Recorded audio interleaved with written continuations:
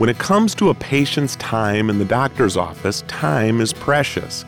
But physicians may want to find a moment in their busy appointment book for a talk about healthcare prices, given the rising cost of medical care.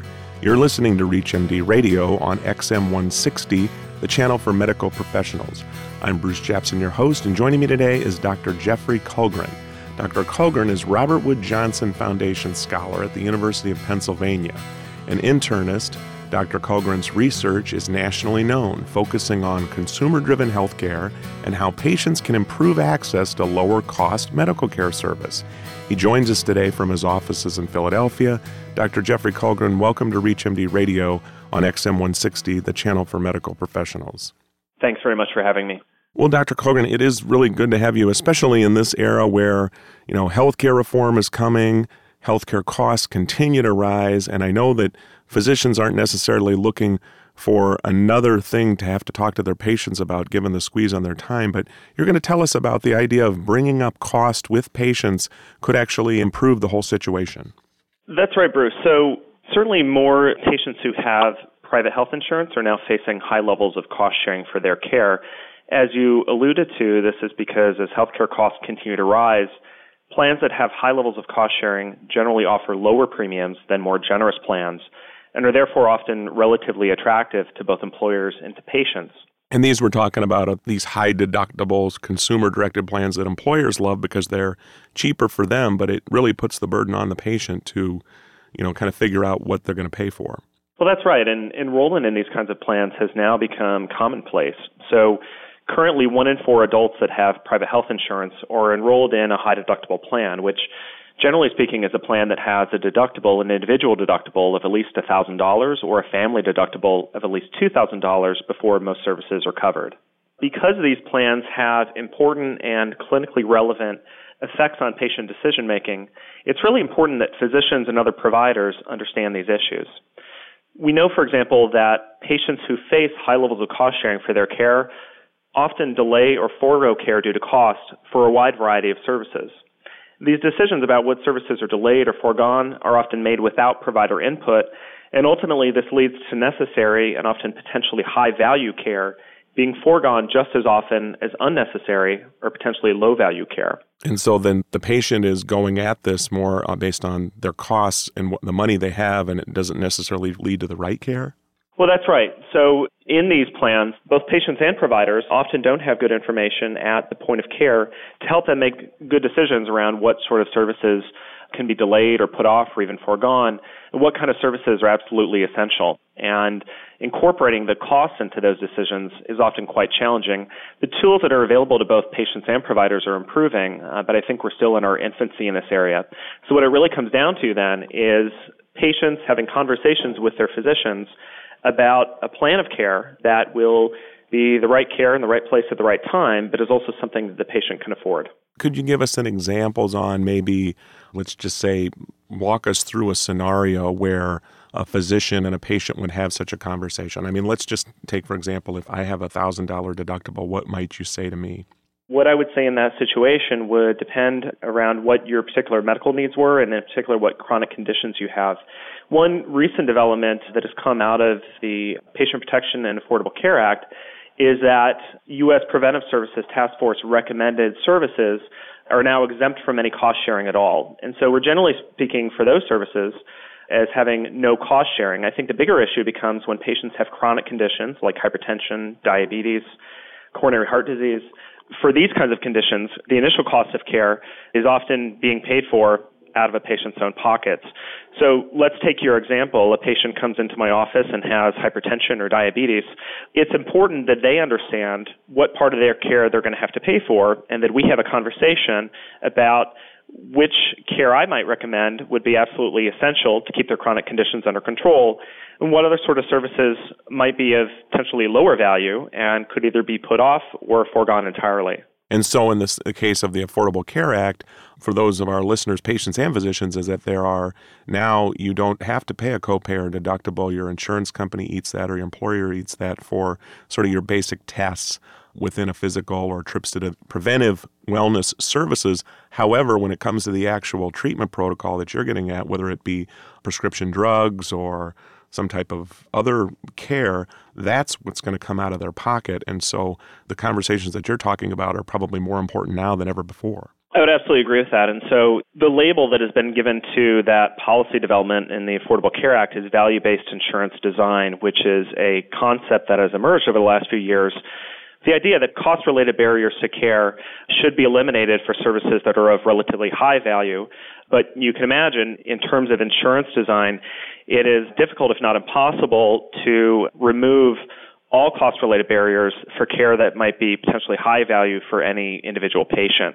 And so again, that's really why it's essential that providers are having these conversations with their patients to determine which of their care is higher value and which care might be potentially lower value, so that they can together make a plan for the patient being able to access necessary care.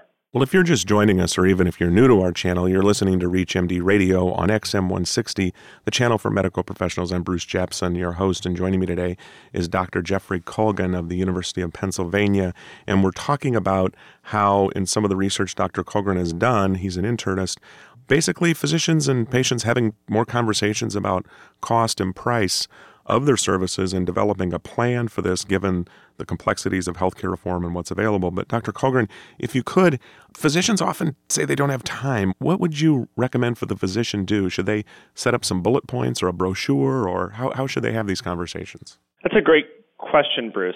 I'm, as you mentioned, an internist and a primary care physician, and so I'm certainly very sensitive to issues around not having enough time with a patient in a visit to be able to accomplish everything that we might want to accomplish together.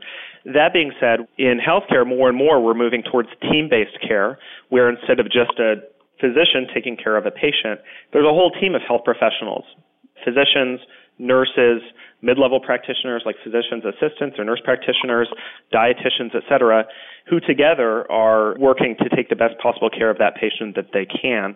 I think this really needs to be a shared effort. And so what I'm not suggesting is that this is another thing that primary care physicians should necessarily be doing on top of all of the things that they're already doing in often very short visits. However, I think that there are some very simple things that physicians can be talking about with their patients that often don't necessarily require any more time than they're already spending, and in some cases could even be done by another part of that care team. And also, I know that you were recently featured in a New York Times article where the question was asked, when exactly should a patient bring up the price? There's really no right or wrong time to do that. I think the most important thing is that if patients are concerned about being able to afford care that they'll need to pay for out of their own pockets, it's important that they make their physicians and other providers aware of those concerns. As you had mentioned, primary care visits in particular can often be rather short when they're just a follow-up visit. And so if this is an important issue for a patient, I would recommend that people bring those issues up with their physicians, again, because the physician or the other providers have so many things they may want to get through in a very short visit. And this also seems like this could potentially improve outcomes, just because if you're a physician and you're having it's sort of like a risk management tool, would you say that there could potentially be some improvement outcomes in actual patient care just by having these conversations? That's the hope, and research in this area is just in its infancy in terms of, as patients are facing higher levels of cost sharing, if providers and patients were to have more in-depth conversations around making sure that their care is affordable, we don't really know at this point whether that would actually lead to improved outcomes, but that certainly would be the goal. I think other important things for providers to consider, however, and other benefits that could be gained from these kinds of conversations is when patients are not able to afford care that's recommended by a physician, you can imagine that can be a particularly stressful situation. Mm-hmm. And a provider who has a long-standing relationship with a patient and can be empathetic about and understanding of these issues can really improve the patient's experience and their satisfaction with their care. Another important reason for why physicians would want to discuss these issues with their patients is that we know, particularly for individuals who have chronic health conditions and are in plans with high levels of cost sharing, recommended care often leads to substantial financial burdens for these patients because, as we had talked about earlier, much of this care is often subject to those deductibles. And so to the extent that patients and physicians can work out a plan together for how they can receive necessary care, but in an affordable and timely way, you could imagine that might reduce the financial burdens that many chronically ill patients face. I know that when hospitals came under fire in recent years for perhaps not providing charity care, which of course they get tax exemptions, et cetera, and so a lot of hospitals started to basically disclose their policies, set up sliding fee scales, et cetera, et cetera. Do you think that this will lead to more physicians perhaps either marketing their prices or being more transparent about what they charge given high deductibles and so forth? I think that is certainly the direction that we'll need to be going in here. As you mentioned, it's often very difficult for both patients and physicians at the point of care to know how much a service will cost that particular patient, because more people are enrolling in these high deductible plans, and that trend is likely to continue into the future. I think increasingly this is becoming the way of the world, and one way that we as the healthcare community need to respond to this is by having greater transparency about the costs that patients will need to pay for certain kinds of care, particularly for routine and predictable care. It's a bit more difficult for care that is of an urgent nature, and certainly in those kinds of situations, making decisions about urgent and necessary care on the basis of the cost of that care is difficult and in many cases inadvisable. But I think one area where we can really improve is by having greater transparency around routine and predictable care. For example, routine care for chronic conditions. Could you give me some examples of like a routine care? You're just talking about somebody with hypertension who comes in and they have a sort of a basic need where they need a prescription and a couple of visits or something. I think a good example of this would be diabetes care. Mm-hmm. So for my patients with diabetes, if I were to have a patient who had to pay for their diabetes care out of their pockets, potentially because they're in a high deductible plan, and they wanted to know what kind of routine care they would need for their diabetes over the next 12 months, I would be able to provide them with a list of services that I would recommend, the intervals around which I would recommend those services, so that they could know what they would need to be paying for out of their pockets. And another issue that we haven't touched on is where patients are receiving these services. You could imagine, for example, if I recommended for a patient to have a hemoglobin A1C to monitor how they're doing with their diabetes, they could potentially look around at different laboratories in their community or different places where they could get that test done, find out which one would be cheapest for them to pay for out of their own pockets. They could get the test done there, and they could then bring the result back to me. There are certain kinds of care that are routine and predictable for certain kinds of chronic conditions, and I think in those circumstances, physicians and other providers need to be open to helping patients know what kind of care is going to be recommended on a routine basis, and also potentially help them find places where that care could be more affordable. Now, the system is not set up in a way that it's very easy for patients to get that kind of information about how much a service will cost.